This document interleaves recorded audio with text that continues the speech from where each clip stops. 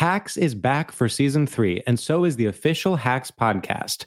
In each episode, Hacks creators Lucia Aniello, Paul W. Downs, and Jen Statsky speak with cast and crew members to unpack the Emmy-winning comedy series. You'll hear Hannah Einbinder and Gene Smart speak to their on-screen dynamic, along with stories from the show's writer's room, on-set antics, and creating the world that Deborah and Ava inhabit. Watch Hacks, streaming exclusively on Max, and listen to the official Hacks podcast on Max or wherever you get your podcasts.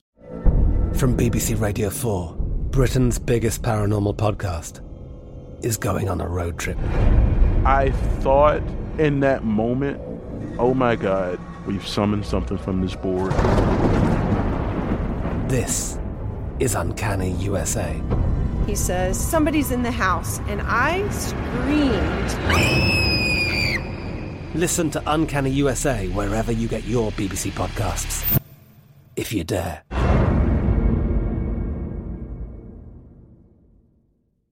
Open a limited-time 11-month certificate at Kemba Financial Credit Union. At 5.25% APY, it's more than triple the national average, plus it's a safe and secure way to grow your money. Visit your local branch or kemba.org/cb for details. Offer expires May 31st, 2024. APY equals annual percentage yield. Restrictions apply. $500 minimum and $250,000 maximum deposit. Advantage status required. Comparison based on bank rate average. Federally insured by NCUA. The wait is almost over. Get ready for the 2024 NFL season as the full schedule is announced. Every rivalry, every rematch, every rookie debut, every game revealed. The 2024 NFL schedule release, presented by Verizon, coming in May. Live on NFL Network, ESPN2, and streaming on NFL Plus. Terms and conditions apply to NFL Plus. Visit NFL.com/schedule release to learn more.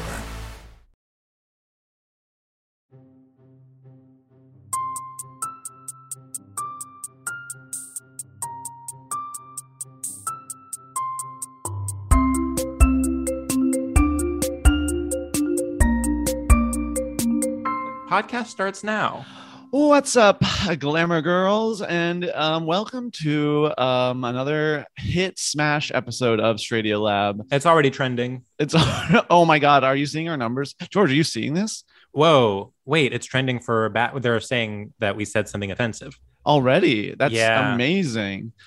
Well, we apologize from the bottom of our hearts, whatever we said. If we made you feel bad, we didn't mean to, and that was never our intention.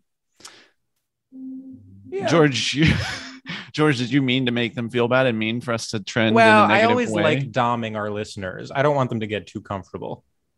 Not to be a gay podcast, but coming from a bottom such as yourself, that is honestly very surprising. Wow. Now we're literally being hosting a Drag Race after show. I know. That's the vibe of as a bottom, I'm not used to this. I know. And here's the thing. You can't not, when you feel that energy, fighting it is almost worse, because if you fight that energy, you come off as like sort of sad, internalized homophobia. Yeah. And it's you have to work through it, not avoid it. Is how I feel. I think that's one of the tragedy. It's like everyone in our demographic, I would say, is at any given time hosting a Drag Race after show on a digital platform, and the like difficulty, the artistic challenge is in somehow finding a way to quit that contract. It's an emotional battle, but it's also a legal battle. It's a legal battle because we are all actually employed by World of Wonder. How do you do that though? It's tough. Sometimes I feel like my tone is such that people can tell that I am ironically hosting a World of Wonder after show for RuPaul's Drag Race. But then of course the danger is, what if they think I'm being earnest and in fact hosting a World of Wonder after show for RuPaul's Drag Race? Well, the crazy thing is my tone is such that the irony isn't as palpable. And so when I sort of bring in that tone, it just reads very sincere, and it reads like I just am. There's no layers to it. It's just like, is it a toot or is it a boot? You know what I mean? That's right. Well, there's almost something I do think your tone doesn't have the contempt that mine does on a daily basis. Yeah. And that, has its ups and downs, but sometimes I'm jealous of the contempt because it's clear. Your intent is very clear. My intent is clear, but then what I will say about my tone of contempt is that sometimes I will be fully just doing a wedding speech, for instance, and it does sound like I want my friend's marriage to fail.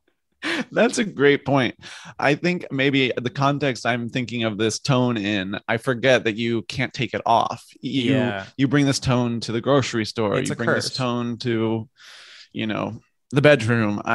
That's right. Well, it's, the two, you can, there's a spectrum where on one end you're hosting a World of Wonder after show for RuPaul's Drag Race on a digital platform. And on the other end, you are kind of a very offensively written Mario Cantone-esque character on Sex and the City, dripping with contempt. Yeah. And I think I'm more Mario and you're more Drag Race after show. Totally. And the grass is always greener. That's right. You saying that, I'm like, well, no fair. I want to be Mario Cantone, but I'm not. I guess in some sense, but imagine just being filled with self-hatred at any given time. That's true. A kind of a requirement of your employment. Do you know what I'm realizing? Mario Cantone is such a North Star for me. I feel like I mention him like every 3 episodes. Why do you think that is? I have noticed. I do think it's because, and I'm now doing autotherapy, which is free. He is one of the first gay men I saw on television. I think, like through Sex and the City. Sure. That makes sense. I saw that before I saw like Queer as Folk or, I mean, not to be the most basic person on earth, but I do feel like we're literally being like, who was the first gay person you saw on TV? Like, this is like, and actually we've like upped the basic from like hosting a drag race thing. What's crazy is now instead of hosting a Drag Race recap podcast for Earwolf, we are hosting an interview show. We're hosting Homophilia. Oh my God. Which nothing but respect. Nothing to but the team respect. Over there. I would die for both of those hosts, and it would be an honor to be included in their roster of guests. But that being said, if we're talking about, like, am I literally about to say on our own sort of dripping in irony podcast that the first gay person I probably saw on TV was Will of Will and Grace? Is that true? I feel like probably. Wow, you should consider yourself lucky because that television show really changed the game. I guess I'm trying to, because Sex and the City I didn't watch until like high school. Oh, okay. Oh, that's right, because you were afraid of sex. Well, it was illegal in where I'm from. Well, you grew up in the South and Midwest. Yeah. Sex didn't happen unless it was procreative. That's right. And even then, barely. Okay, that's interesting. So you kind of off the gate were like neoliberal. Yeah, neoliberal. Even for me, it was I think the impression I got from Will and Grace was that gay people were sort of lawyers. They were definitely asexual, and they were they kind of had it all together. Yeah. And yours was they're toxic, disgusting, and cruel to women. Sure. Well, honestly, I think yours is more accurate. Like meant, I would say that I don't remember the specifics of Mario Cantone Sex and the City. What I'm picturing is Charlotte walks into a scene and then he slaps her across the face and calls her an ugly whore. No, I think that's maybe 1 degree higher than what was actually in the script, but I think that's like mostly it. Well, it's interesting. Yeah. Well, the script actually had him be physically abusive, and he thought this is such a bad representation of gay men that I'm going to attempt at least to not go full on and just be offensive verbally. But in the script, I mean, it was really, really dark. I mean, I mean, those scripts, when you read the scripts, like, it's so crazy that the amount of physical violence that is in the action lines. It's actually like really, it's like grossly misogynist. Like there was so much violence against women in those early scripts because they were, again, I'm sorry, but they were written by gay men. And not to get on my high horse, but like people don't realize that Sex and the City was a deeply misogynist text written by gay men's rights activists that wanted to humiliate women on television, and this was sanctioned by HBO. and originally there were all of these gay male characters that were all that were all really, really toxic to the women. And because it had to go through all these rewrites, it ended up being just two. It was Mario Cantone and then I mean, if you read those early Stanford scripts, Blatch. Stanford. If you read those early scripts, which everyone, if you're listening to this, find those early scripts and read them. Each girl had their own gay guy that would follow them around and sort of both verbally and physically assault them. Sort of a familiar, if you will. And they were all played by like big actors at the time. One of them was Richard Gere, and this was going to be like his foray into television. But luckily they tested this. In fact, Carrie's was Chris Noth. It was going to be big, but then they were like trying to make it make sense for a straight audience. So they were like, this was a big controversy at the time. Yeah. They were like, we're going to make Big into a straight guy, and Carrie it's going to be her love interest. And that's the moment they made Big into a straight guy from a gay guy is when Sarah Schulman decided to join ACT UP. Which leads us to where we are today. Anyway.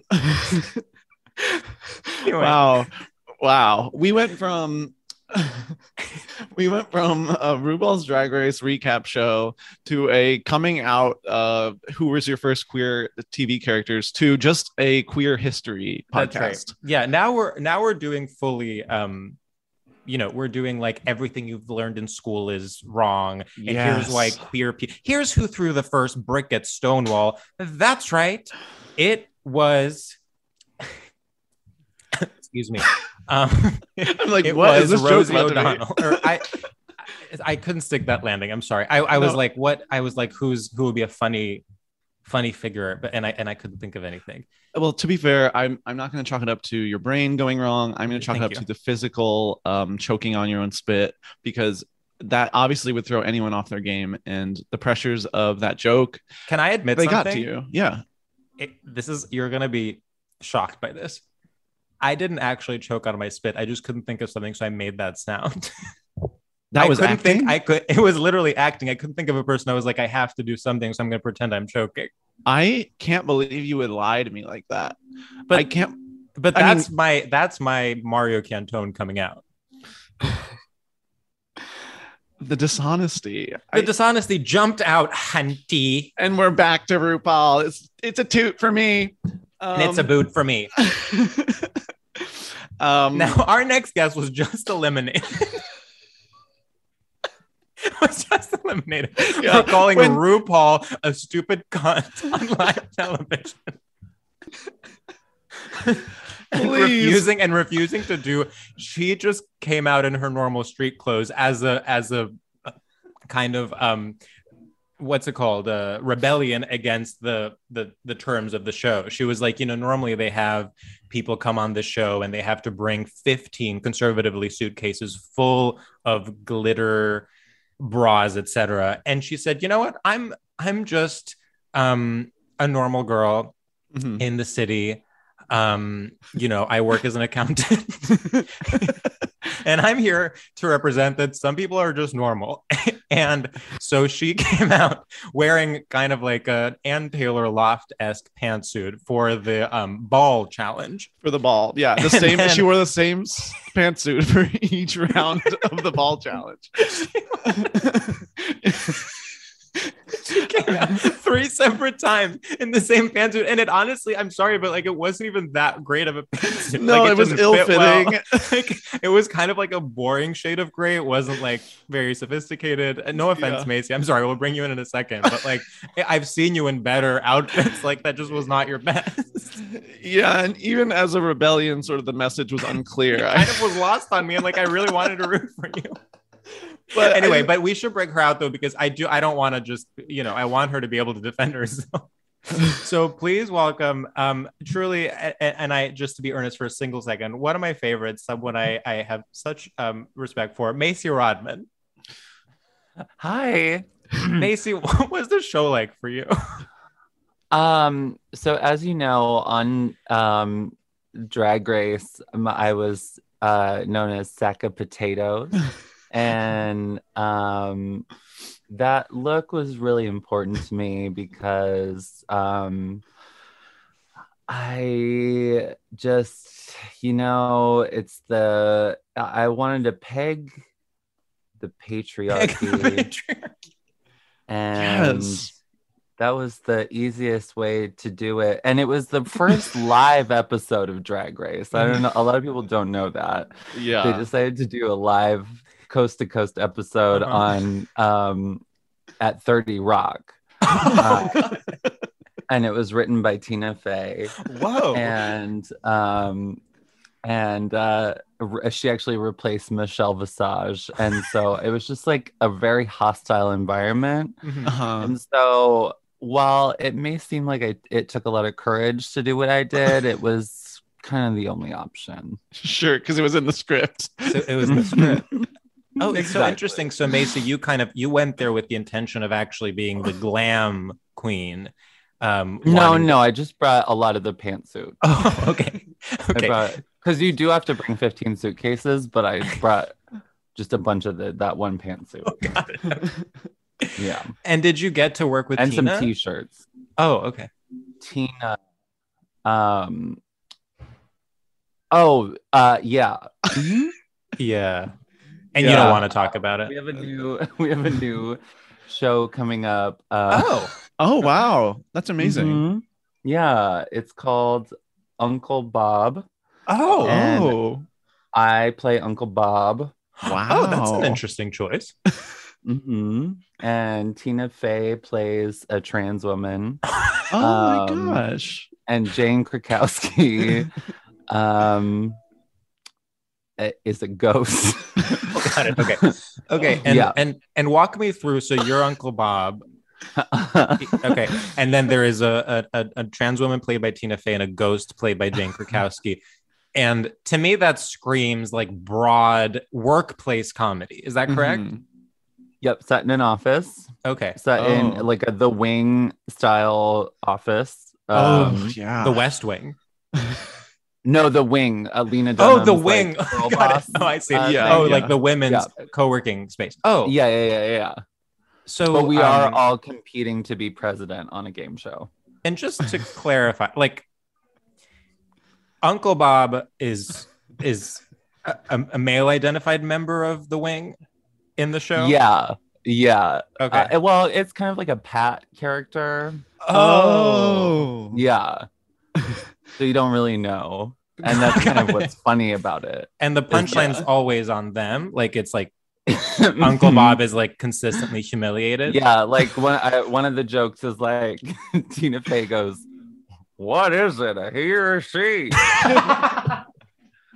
And the audience laughs. I love that. That so sounds so Macy. necessary for right now's climate. I think that'll really be helpful. It's really cool. I'm so excited. What do you think about in terms of the the debate around queer representation? What do you think about Tina Fey taking on this role? I think it's cool. It's I mean, it brings to mind like a Moldovar and Fassbender. Sure. Some of the greats. I would put her in the league with those. I'm getting Chantal Akerman vibes. Is that a real person? Yes. Okay. I'm sorry. That name sounded really made up. And when Chantal Akerman. Wait, is it a real person? No, yes. I don't know. Yeah, Sam. It's you're saying it like it's not a real person. It's very Sam to know sack of potatoes, but not Chantal Akerman. Okay, now I'm really lost. Macy, I mean, that's really cool for you. I have to say, like, it's really exciting. It's just like it's exciting to know someone who's going to be a main cast member on a Tina Fey show. She's a real North Star for us, and we, really approve of every decision she's ever made. Same, yeah, really, really same. It's just been an honor to work with her and Rue. He's involved. She's involved. Rue is involved. Yeah, Rue plays Aunt Lydia. Oh. Yeah. Okay. And she's like the Mrs. Roper to Uncle Bob. Oh. And Rue's just kind of like, this sack of shit. And everyone's like, ah! And Wow. I make a fart noise, and I'm just like, oh, okay. Yeah. Yeah, people can't see Macy, but she just kind of mimicked the kind of, imagine someone wearing a overalls and like, I should clarify, my costume in the show is a barrel with suspenders. Oh, it's a barrel with suspenders. I'm so glad. Yeah, I'm very poor. And that's a big part of the joke, right? Yeah. That's good. That's really funny. I mean, I'm like, how do we drop this bit now? Like, how do we we really have move to on? drop the bit? We literally have to drop the bit, and I'm like really trying to like tastefully I'm sorry, Sam. Did I take it too far? No, I don't think you took it too far at all. Okay. I think you know, Macy, we talk about the podcast while we make the podcast. A big part of this podcast is talking about it while we make it. So this is what we're about to do is like by design. Like editing notes and stuff. Exactly. Yeah. And then we leave them all in. Yeah, we leave them all. Cool. Yeah, we never edit a single word out.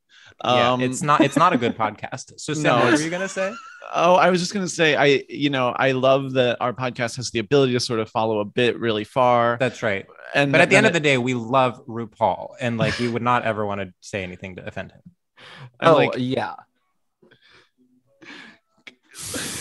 Some of us currently are employed, you guys. I know, that's the thing. I'm sorry, Macy. Sam is literally currently employed by World of Wonder. Wait, really? What do you do? I can't tell you right now. Not on the podcast. I'm sorry, but I know that I'm the one who started this, and I did temporarily forget that was the case, and then maybe. I mean, should we? No, it's totally fine. It's totally fine. Okay. Sam, what do you think? That is like one of the biggest problems with the current media landscape is that like you want to have like a unique take. You want to like connect with people on these things that kind of annoy all of us. That's right. But then you can't because you want to get hired by those people. I know. Yeah. I know. You need to pay rent and be able to buy coffee tables. Okay. Yeah. Wow. Macy, you know what I think we should do, Sam? I think we should go right into our first segment. I think we should go into our first segment because it's we're at a great turning point, and I think the best way to move forward is by moving forward. The only way up is the best way. The only way forward is through. It's through. Yeah. I'm sorry. I'm cleaning mine. I am a habitual desktop user. Wait, what are you doing? What are you putting doing it on your face? Wait, what is it? Desktop.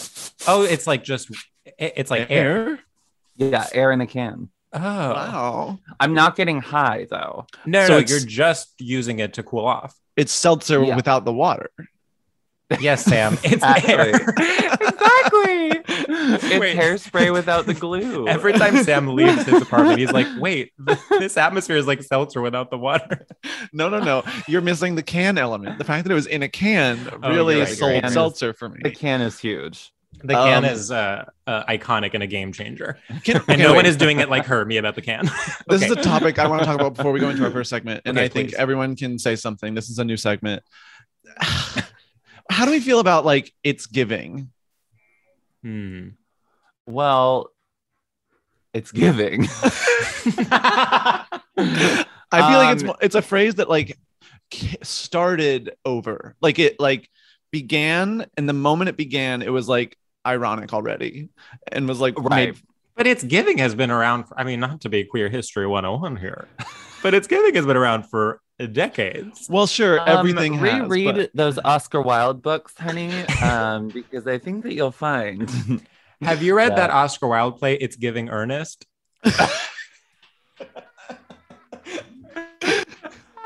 You know, it's giving when there's a damn Shawn Mendes saying it's giving Cher. Like it's giving. He said that? Woolf, You didn't Mrs. see Galloway is giving. I didn't see that. Yeah. Oh my God. This is the biggest proof that Shawn Mendes is not gay. Yeah. Is that he took a look at Camila Cabello in that outfit and said it's giving Cher. It was Absolutely insane. not. Yeah, That is true. It's funny that what Lizzie he said McGuire, was it's giving possibly. yeah, It's him saying it's like, giving Cher The Limited proves he's 2. straight. yeah, it's giving prom mostly. It's giving Halloween store Cher, possibly, but it's not giving Cher. It's not giving Cher. That is a lack of attention to detail that I would be sad if a faggot possessed. Okay, someone's about to be on the judges panel. Wow, Macy. Macy's Drag Race recap podcast is coming out next week, actually. She's on here promoting it. Okay, now we can do our first segment, I feel. Now I feel like we're really in it. George, Yes. will you describe what it is? Yes. You're so good at it. Yes, queen. Work. Our first segmentiana is that it's called Straight Shooters. And in this segment, we gauge our guests' familiarity with and complicity in straight culture by asking them a series of rapid fire questions in which we throw 2 or more things at them and they just have to choose which one speaks to them more. And it's things that have some kind of association with straight culture. But the one rule is you can't ask any follow-up questions about how the game works. Otherwise, we will yell at you. Yes. Sam, you should go first. Okay. Macy, topical references or topical creams? Topical references. Macy, Waiting for Godot or Finding Nemo? Godot. Macy, The Lion, the Witch, and the Wardrobe, or The Father, the Son, and the Holy Spirit? Father, Son, Holy Spirit. Fashion Diplomacy or Endless War? Endless War. Okay. Tamagotchi or Waxahachie? Ooh. Tamagotchi. Being unvaccinated or being unbothered by the haters? Unbothered by the haters. Being red-pilled, being blue-pilled, being black-pilled, or being on Zoloft?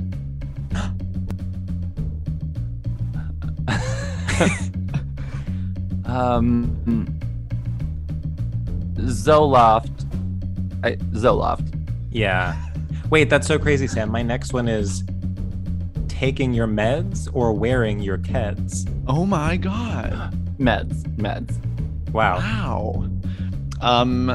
Macy, I think you did That was incredibly really good. well. I could feel the thinking. It felt like you were really savoring each option and sort of flipping them over in your mind. You also like the think, Zoloft one threw me off because I'm a Wellbutrin girl. huh? So your brand loyalty got in the way. Yeah, exactly. But you had to color? zoom out and look at the big picture and say, Exactly. I'll use Zoloft as a stand-in. Yes, the Zoloft and the Wellbutrin girls have to stick together. Exactly. And they have to unionize against Big Pharma. Yes. Yeah. Period.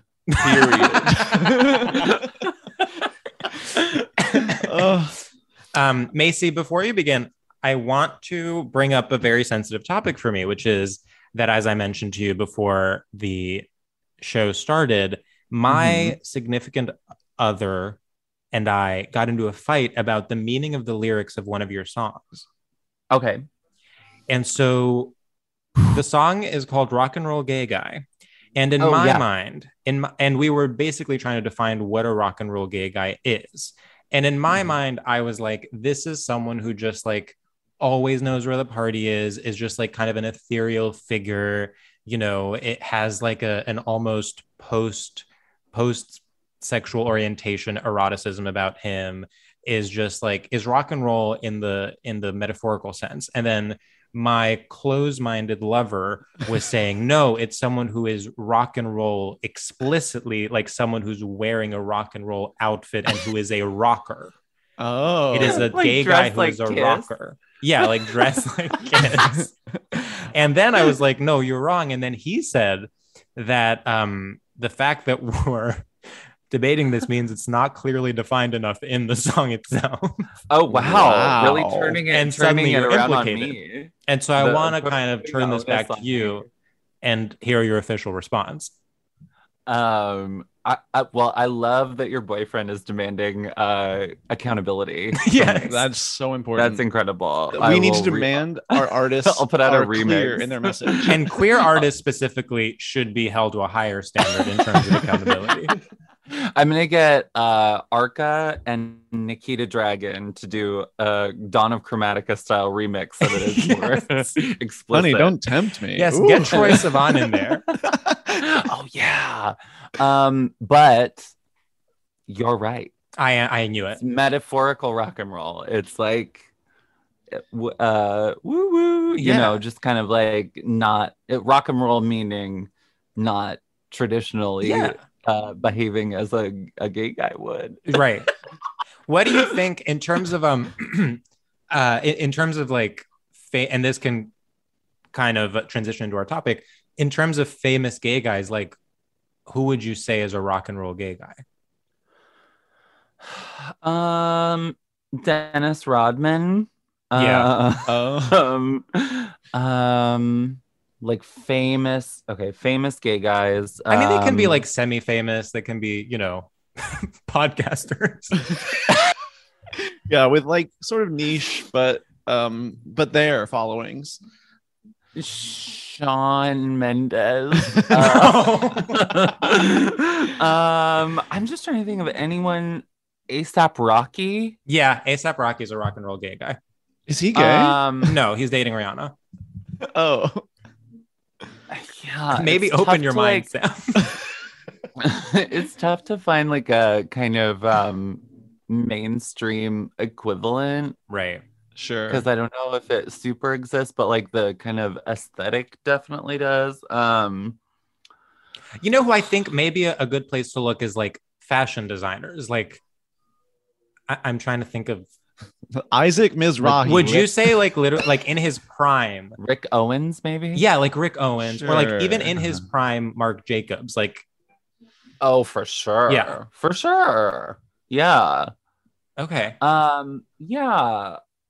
So I mean, I really need everyone to find those scripts of the Sex and the City episodes where they're just being stoned to death by their gay friends. Yeah, that's right. But any gay guy who loves women, I guess. Right. Yeah, I love Yeah. that. It's the anti-Mario Cantone. It's like sure. Yeah. That clicks for me. Well, yeah, because I mean, in my song, there is a element of eroticism or sexual activity, but it doesn't have to be, you know. Yeah.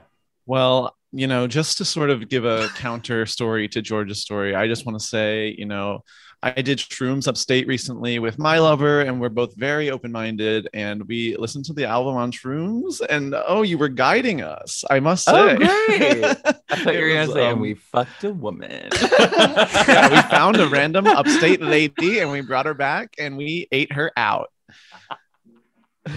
That wow, that's really progressive, Sam. 85-year-old woman. She owns a diner. She's nothing more progressive than as a gay couple going upstate and finding like a local pre-gentrification upstate woman named Carla and bringing her back and absolutely rocking her world. The elitism of our like view of upstate women is really quite cruel. I don't think I'm elitist at all. If anything, I look up to her and I'm jealous that you got to eat her out. And what's more rock than that, man? Yeah, what's more rock and roll than that? What's more rock and roll than eating somebody out? Honestly, that's kind of true. T, tell me that. Give me the answer. I'd like to know. What's more rock and roll than eating someone out? Call in. Yeah, please. If you're listening, we mean eating out, like no matter what the whole, like just eating out any kind of hole. Yeah, we do. Okay, it can't be a mouth. It cannot be a mouth because that's just kissing. You could be eating out the urethra of a penis. Macy. That's where I draw the line, Macy. No, you can eat out a urethra. I mean, In some cultures, it's the most intimate thing you can do. It sounds painful. It's painful. No, we can't go down like we a sounding can't talk path. about. I don't want to go down. We can't talk about private parts. I get uncomfortable. Yeah, say that. Say that. It's giving. It's giving. Every time I'm one of the most rock and roll things you can do is eat out someone and then take a break and go, this is giving. No, specifically, this is giving share. This is giving share. Yeah, honestly, whatever I was just eating is giving share. So in terms of the polar opposite of a rock and roll gay guy, our topic today is Macy. I want you to introduce. Okay. So I was tasked with finding something that has to do with straight culture. And I was trying to figure out what that would be for a while. And I decided on Neil Patrick Harris. Because to me, he is like the most straight thing in our culture. Mm-hmm. Mm-hmm. And I know that might be a confusing concept because he is famously a gay guy. Right. Kind of a jazz and piano gay guy, not a rock and roll gay guy. So that.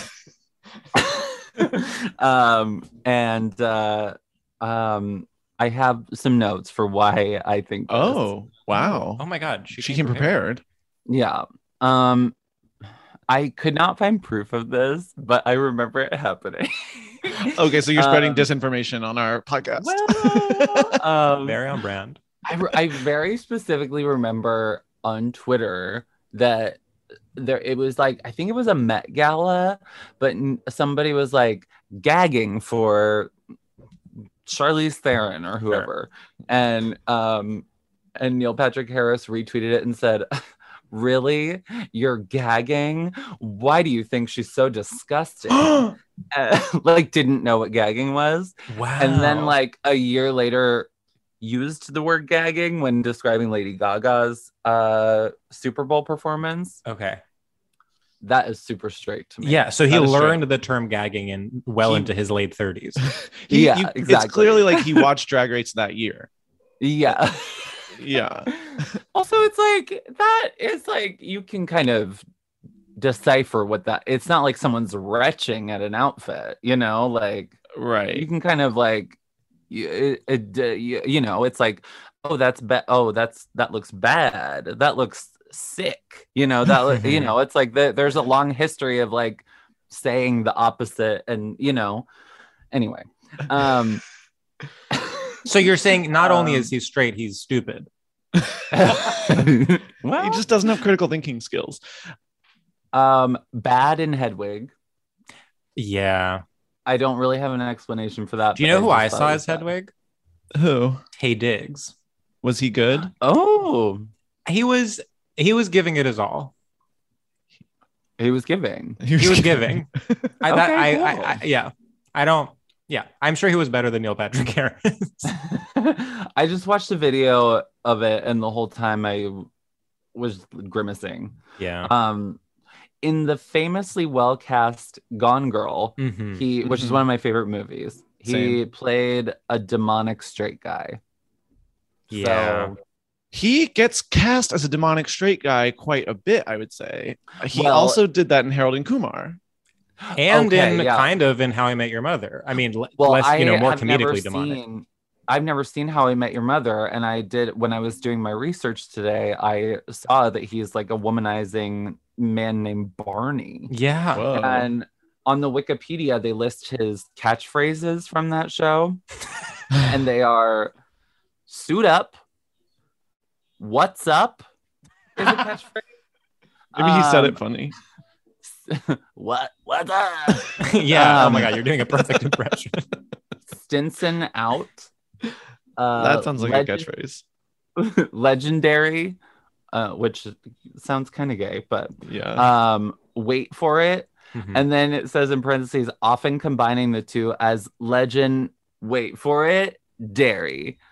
And then the last two are Daddy's Home and Challenge Accepted. Let's Macy, let's rank those from gay to straight. Okay. I think the gayest is Legendary. You think that's gayer than Daddy's Home? Yeah. Okay. We'll go Legendary and then Daddy's Home. And then Legend, wait for it, Dairy. Mm-hmm. And then Stinson Out. Sure. And then wait for it. And then What's Up? And then Suit Up. And then Challenge Accepted. Yeah, Challenge Accepted is definitely the straightest. Yeah. Wow. Okay. I think we should pause and discuss him being cast as like shitty straight guys constantly. Yeah. And like what does that mean for him as an actor? And talk about your experience with Gone Girl. Like, I want to know, it's one of your favorite movies. I agree that it's a great movie. Like, how do you think he does in that role?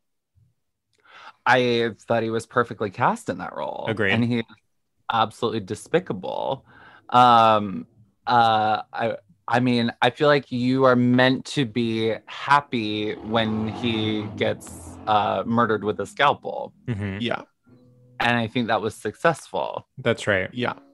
So Gone Girl is really great because it's big return of the unreliable narrator, big return of the kind of erotic thriller, big huge return for Ben Affleck. Mm-hmm. It's also all stunt casting, which I appreciate. Everyone is cast in a self-aware, self-aware, like winking way. Tyler Perry, Tyler Perry, Ben Affleck, and Neil Patrick Harris are all like perfectly wrong. Yeah. Oh, so good. Yeah. Gone Girl is perfect. And I love that it's like 8 hours long. Yes. Like, it's so good. There's something about like him wanting like to prove that he can play like a shitty straight guy that's like very like, he's like, well, I'm gay, but I can do it. Like, let me in. Yeah. You know what is crazy? He played a gay guy in It's a Sin. Did you ever watch that? I didn't watch it. It was very jarring. Like, there was something very it almost felt more offensive than a straight person playing that role, because it felt like you could tell there was so much on the line for him, and he wanted to do such a good job of playing a gay guy, and that made it feel so inauthentic. And it's like, I don't want to give anything away, but like It's a Sin is all about the AIDS crisis, and it's like, it's very much like he was trying to give Angels in America. Got it. And instead he gave Legend, wait for it, Dairy. So he didn't quite hit the legendary top queer catchphrase. He didn't quite hit that. Suit Up. It wasn't Daddy. It was more suit up than Daddy's Home. Yeah. For me, thinking about Neil Patrick Harris also is like, he was like, for mothers everywhere, like the mascot dream gay man. Like, that's right. It's like the photo shoot with the husband and the kids in People magazine. And it's like, oh, so now when your son comes out, it's like not a huge deal because look. Right? Yeah. Like, I mean, listen, which is helpful in some senses. He was a child star. He's like, I'm sure, like very fucked up by Hollywood. He was outed by Perez Hilton. Oh God, really? Awful. Yeah. And so I'm not trying to like, well, I don't personally like him, but like I kind of, I understand the kind of like Emma Stone-esque Cruella like backstory that he has. Wow. Whoa. Disney like Plus the make that. Jokerification of Neil Patrick Harris. Like, I get. Wait, it's very true. That's he is genius. The Joker. That's genius. That's the most genius thing I've ever heard in my entire life. Like, there's definitely a Joker backstory. That's right. To him, but that doesn't change the fact that he's now the Joker. Exactly. You know? Like, you can't, like, you can relate to the Joker on some level, and like, yes, I think, you know, Joaquin Phoenix would be incredible in a production of Neil Patrick Harris's biography, but that won't make me like him anymore.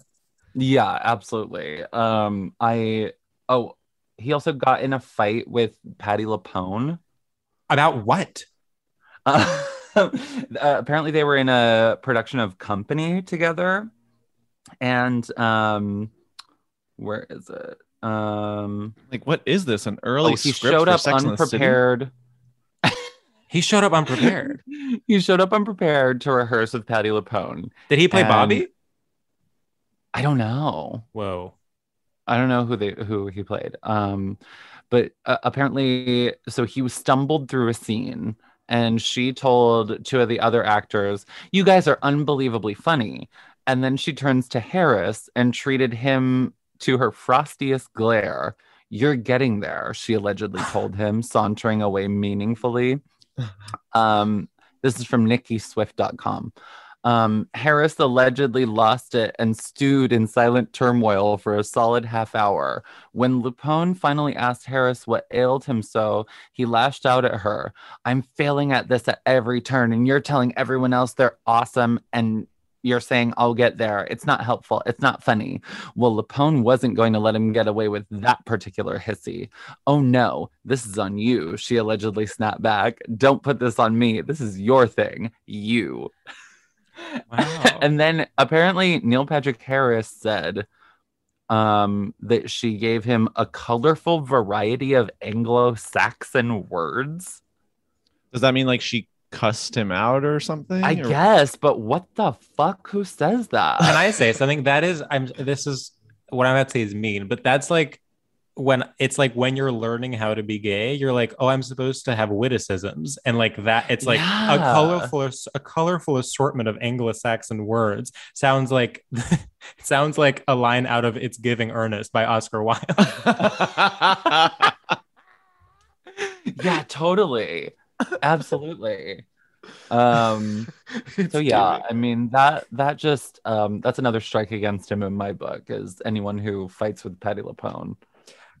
Wow. I mean, now I'm like he, as we can tell from his involvement in It's a Sin, he wants so hard to be a gay icon of some sort. And then every day he wakes up yelled at by Patti LuPone, misunderstanding gay slang at the Met Gala. You know, it's honestly very dark that he comes most alive when he plays a straight creep. Yeah. You can feel like, it's also like when gay culture, queer culture changed under his feet. Like he was so far away from it, and then he was kind of like a symbol of like, well, look, I can be normal. And then it was like, well, what if normal is bad now? And he was like, no. Yeah,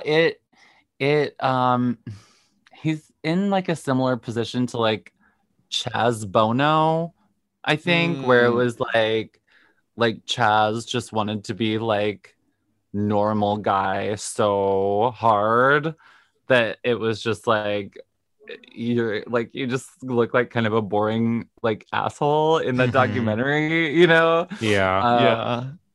Chaz Bono, though, to me, maybe this is a personal thing, but like to me, he has maintained an underdog status that makes me still root for him, even in like an abstract sense. I don't know a lot about him, but I'm like, he's trying so hard, whereas Neil Patrick Harris now is the man. Right. Oh, okay, I see what you mean. Yeah, fascinating. We've talked about like the Queer Eye guys on this pod before, and I'm feeling this is somewhat similar in a way where I feel bad for him a little. Like I almost am like, oh, like you were trying to be good, you were helpful for a second. And well, now you're it's like taken in by the Joker origin story. I'm unfortunately the Joker origin story has sucked me all the way in, and I'm feeling bad for the Joker. Yeah, Sam really, when he saw the Joker, he related to him.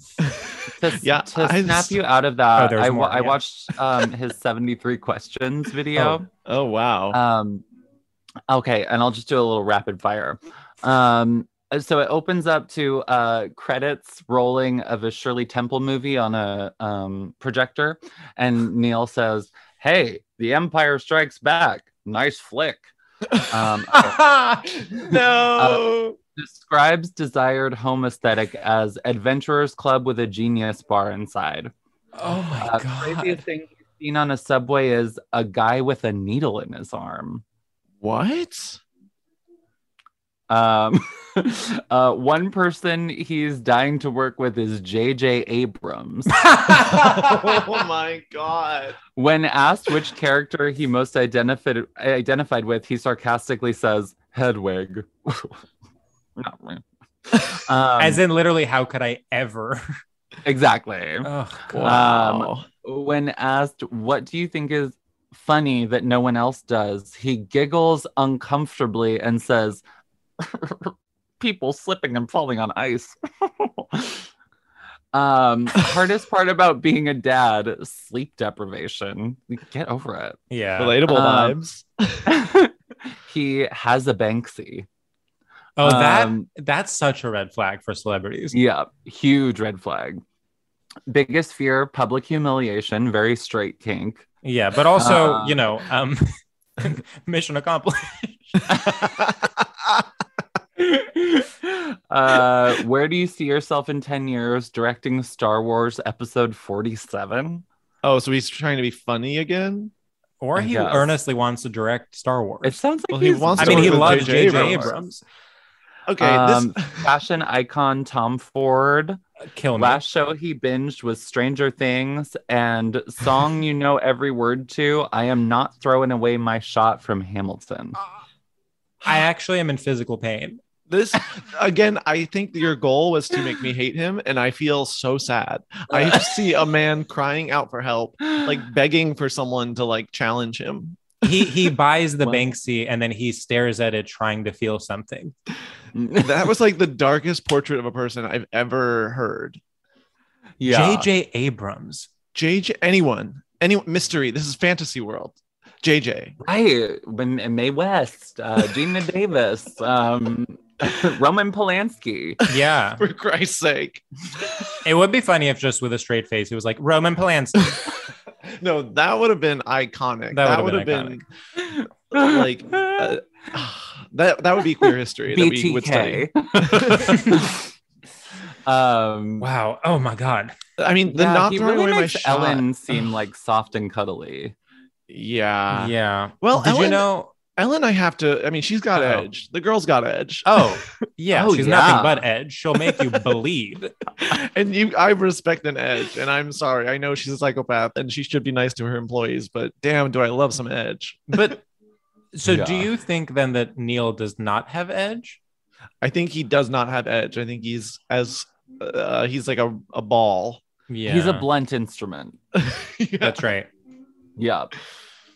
Like there's everything he said is like computer generated of like what is safe, what is like it's what computer is generated, but the computer is crashing. It's like on its last legs, and this is like what it can spit out before completely it's dying. almost like he Googled right before he had that like what's popular, like what's going on right now, and he's like Hamilton, Banksy. It's like, have you like interests? Have you're rich, you can do whatever you want. I almost think really Banksy is the no darkest interest. thing of all of those. Yeah. I don't know why. The Banksy and the weird Shirley Temple movie that then he says is Star Wars. Yeah. Okay. That was so confusing to me. I think, unfortunately, that just points to a lack of a sense of humor. Like, he's like, oh, humor comes from incongruity. Like, it comes from, like, two things not being the same, but pretending they are. So I'll just literally point to something that's red and say it's blue. And maybe that's funny. Yeah. That is funny. That is actually really funny. It is. It's one of my favorite bits. One of my favorite party tricks. And this is okay. As a full-on joke, one of my like closest friends in college, we would be, when it was hot, we'd be like, "Burr, it's cold," and when it was cold, we'd say, "It's so hot in here." Genius, brilliant. And I tell you, this bit would fucking kill. It would kill so hard. After Thanksgiving dinner, I'm so hungry. Yes. Sometimes the simplest joke does kill.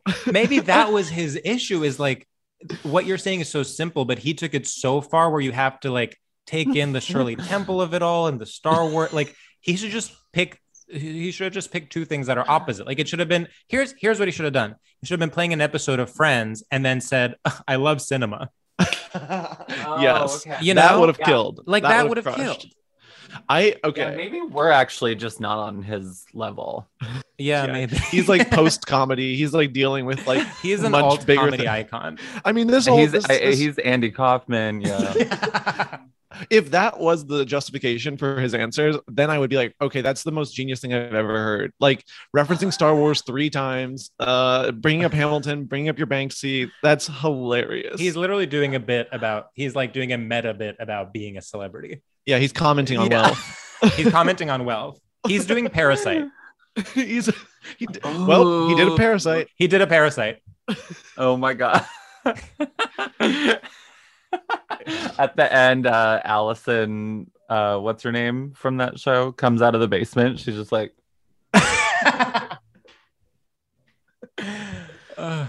Wow.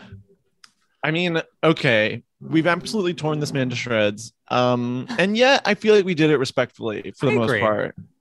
Okay. Hey, listen, it's not a value judgment. I just think the evidence that I presented shows more straightness than gayness. And that's ultimately what this is about. We're not saying he's a bad actor or that he is a bad person.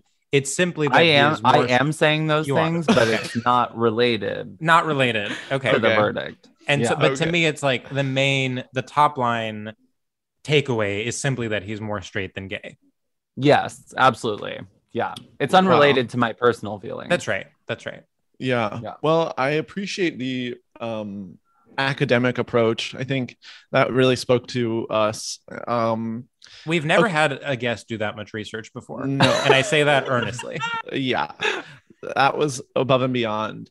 I guess maybe this is an insane exercise. If Neil Patrick Harris is listening right now, this is very RuPaul at the finale. I hold up a picture of Neil Patrick Harris. Macy, what would you say to a young Neil Patrick Harris? To Neil Patrick Harris. What would you say to baby Neil? Go home, kid. Take a nap. Take off the scrubs and take a nap. Go to school. Get off TV. We're like crying. You're so selling moved. Your soul. Yeah. Oh my God. Neil is listening and crying at home. He's like, I should have done that.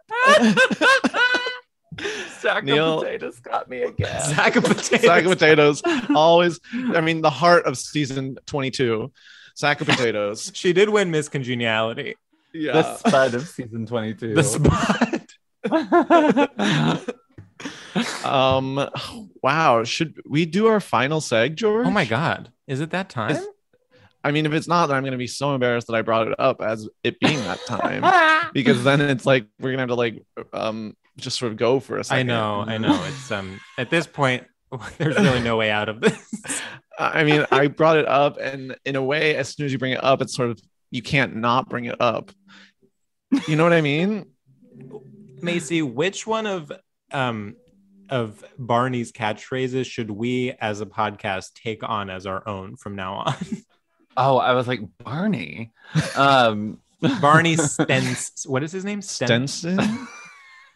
That's Barney Frank. Barney Frank. Now talk about a real gay guy. Say that. Say that. She's giving. It's giving. Barney Frank was my guest when I saw Oh Hello on Broadway. Wow. I know. Weird. I know. Very weird. It was not that exciting. I forget the name of the woman who was mine, and now I feel bad because it's the woman from Arrested Development who died recently. Jessica Walter? Oh, Jessica Walter. Yeah, she was the guest. Oh my God, that's so much better than Barney Frank. I thought Barney Frank was dead. Is that weird? No, he's just gay. Who is Barney Frank? Barney Frank is a Massachusetts senator who's gay. And it was like, he was gay before Neil Patrick Harris. I'm sorry, he's not a senator. He was a representative. He was on an episode of My Life on the D-List with Kathy Griffin. Oh, I do think he was. Yes, he was. Wow. So, not to be. I remember because she went in and she was like, "You're not like a regular gay guy. Where's your six pack?" Yeah, and he was like, "I just have some policies that I'd like to talk about." And she's like, "What about a spray tan?" I'm sorry, and not to be too Drag Race After Show, but that show is so good. It's so good. I'm a huge Kathy Griffin fan. It is so good. It is. It was so ahead of its time. She's been like, the community has let her down time and time again. Yeah, she's a genius. She's a genius. I've never seen that show, and I thought about being silent and just letting the audience assume I had seen it and then I was agreeing, but I'm coming clean and I haven't seen it. You should watch it. You should watch it. I once went to her book signing. I did too. I went, she like tweeted about it, and it was like a random day in like Times Square or whatever. Was that recently? No, this was a long time ago. Yeah. I went when it was probably like 2009 or something. Yeah. In San Francisco. I have a photo with her. I'm wearing an Abercrombie & Fitch t-shirt. Oh my God. We're putting that on the official Stradio Lab Instagram. Yeah. I bought her book on digital, and so I had her sign like Us Weekly with Sarah Palin on it. Oh my God, that's so genius. And I'm from Alaska, and I was like, I went to high school with Willow, and she was like, got really scared and thought that I was like Willow's friend or something. Whoa. She was like, okay. And then just kind of signed it and like, here you go. Wow. Do you guys think I'm Neil Patrick Harris because I haven't seen My Life on the D-List? Well, you know what? Here's the weird thing. Is that's where it gets complicated, because Neil Patrick Harris could have been a guest on My Life on the D-List. Oh yeah, probably, right? You know, or like, I think David Burtka was on My Life on the D-List. Yeah, his husband, who's a interior designer, I think so, or like party planner or something. Yeah. I love when people are like LA like that. Like, not to be like super homophobic, but it's okay. Interior designer or party planner. Oh my God. Maybe he does shoes. Yeah, I think he cuts hair. Yeah, I think he's a hairstylist / shoe guy. Yeah. Assistant to Diane von Furstenberg. I think he's Stanley Tucci. Is he Stanley Tucci? Oh, yeah. That makes sense. Yeah. Wow. He just throws rocks at Sarah Jessica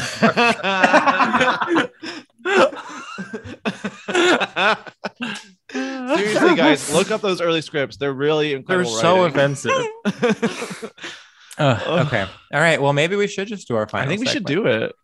And we'll do and then we'll end the episode with one of Macy's songs instead of our theme song. I just decided that. I was going to do that anyway. A new theme song. What? Or I could record you a new theme song right now. Mm-hmm. Okay. Okay, great. Let's do that. Let's first do our final segment, and then Macy will perform our brand new theme song. That's right. Okay, Macy, we're so excited you prepared a brand new theme song for us, just like we asked and paid you for in advance. Yeah. And we cannot wait to debut it on the first episode of our second season. Well, or maybe the second. We're not sure. Maybe the second. We haven't decided, but it all depends on how good the song is. There's a lot riding on this. Yeah, there's a lot riding on it. Sam, would you believe it that once again I'm unprepared for our final segment? Well, I'll at least introduce it and we can think. Okay, that sounds good. So Macy, our final segment is called Shoutouts, and in it we pay homage to the grand tradition of a radio shout out to anything that we are enjoying at all. So, sort of in the style of it's 2001 in Times Square and you're at TRL shouting out to your squad back home. So, George, do you have one? Yeah, I just thought of one. You go first. What's up, losers? I want to give a quick shout out to books where the main character is not a writer. you would think they did not make them anymore, and that in fact every book has a main character who's a writer and also an antagonist who is a different writer who is slightly more successful. And while I appreciate the imagination that goes into writing something like that, sometimes I want a book where the main character is, you know, a storekeeper or a beekeeper or any job that ends in keeper. And I'm in the process of finishing a book where the main character is a writer, and after that I will read another one that I have to read because it's new where the main character is a writer. But after that, I am in the market for books about beekeepers. So please get in touch. You can find me on Twitter at George Severus and recommend beekeeper books. Woo! Woo! Okay. You know, I'll give a similar. Yours reminded me of something. Okay. What's up, everybody? I hope you're having an incredible work day. I hope you're being so productive and making that cash, honey. I just want to give a huge shout out to insects. When I was upstate, I made peace with them and I decided, you know, you're not so gross. You don't scare me. And I started to be like, they're actually not so bad. Yes, I don't want them in my home, but if I'm outside and they're interacting with me, I mean, it's their world. I'm just living in it, honey, sweetie, darling. And so I made peace with insects, and some of them are beautiful. And in the future, I bet we're all going to be eating them. Shout out to insects. I love you guys. Woo! That's a really timely one. I feel like it's been written a lot recently. Like, insects are in the news. Yeah, insects are trending. They're going viral. They're reproducing at rapid rates. So Macy, if you want to begin your shout out whenever you feel comfortable. Sorry, we didn't tell you ahead of time you were going to have to do this. We never tell anyone. No, that's okay.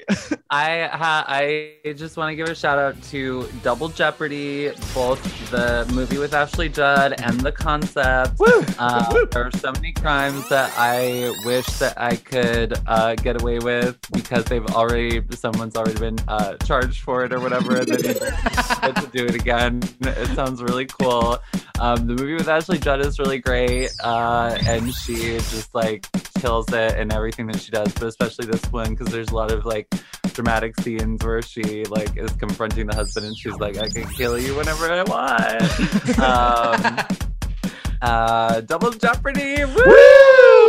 Wow, I love that. I remember learning about the concept of Double Jeopardy as a child and being like, wait, that's amazing. Like you could like go to jail for something and then be like, well, now I have to do it. Yeah, it's like such a kid's loophole. Like it's like a rule to a game or something. Yeah. It's also very meta that you recommended 2 forms of Double Jeopardy.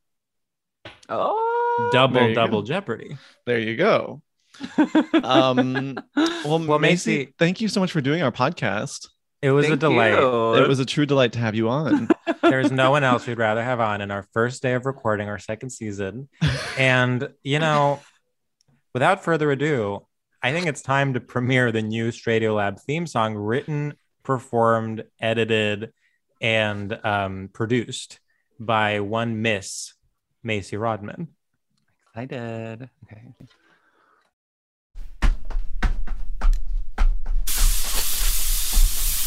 Stradiolab, Stradiolab, Stradiolab, Stradiolab, Stradiolab. So many equations. Lab. What do we have on the docket today? Lab.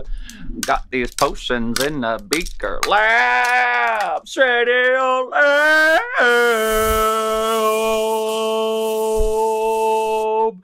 Hey, are you gonna marry him or what? Woo! It's giving share. Gorgeous. And you know what, Macy? That was giving share. Thank you. That was amazing. Thank you so much. I'll do it. I'll plug it. Everybody listen to Macy's album, Unbelievable Animals. It's incredible. You're going to fucking freak and you can get in a fight with your lover about the meaning of the song. It's so good. It's so good. That's what it was designed for. Yeah. I mean, Love Me is so good. Also, I'm a true, one of my favorites from a previous album is Ugly Bitch, which is also one of my sister's favorite songs. And we quote it to each other all the time. I mean, the ultimate straight shooter one could say is, are you ugly or are you a bitch? Classic. Yeah, true. Wow. True. And so we normally don't plug the work of our guests because we don't want them to succeed, but this is a rare exception where I actually don't feel threatened by Macy's success because it's in a different field, so we can plug it.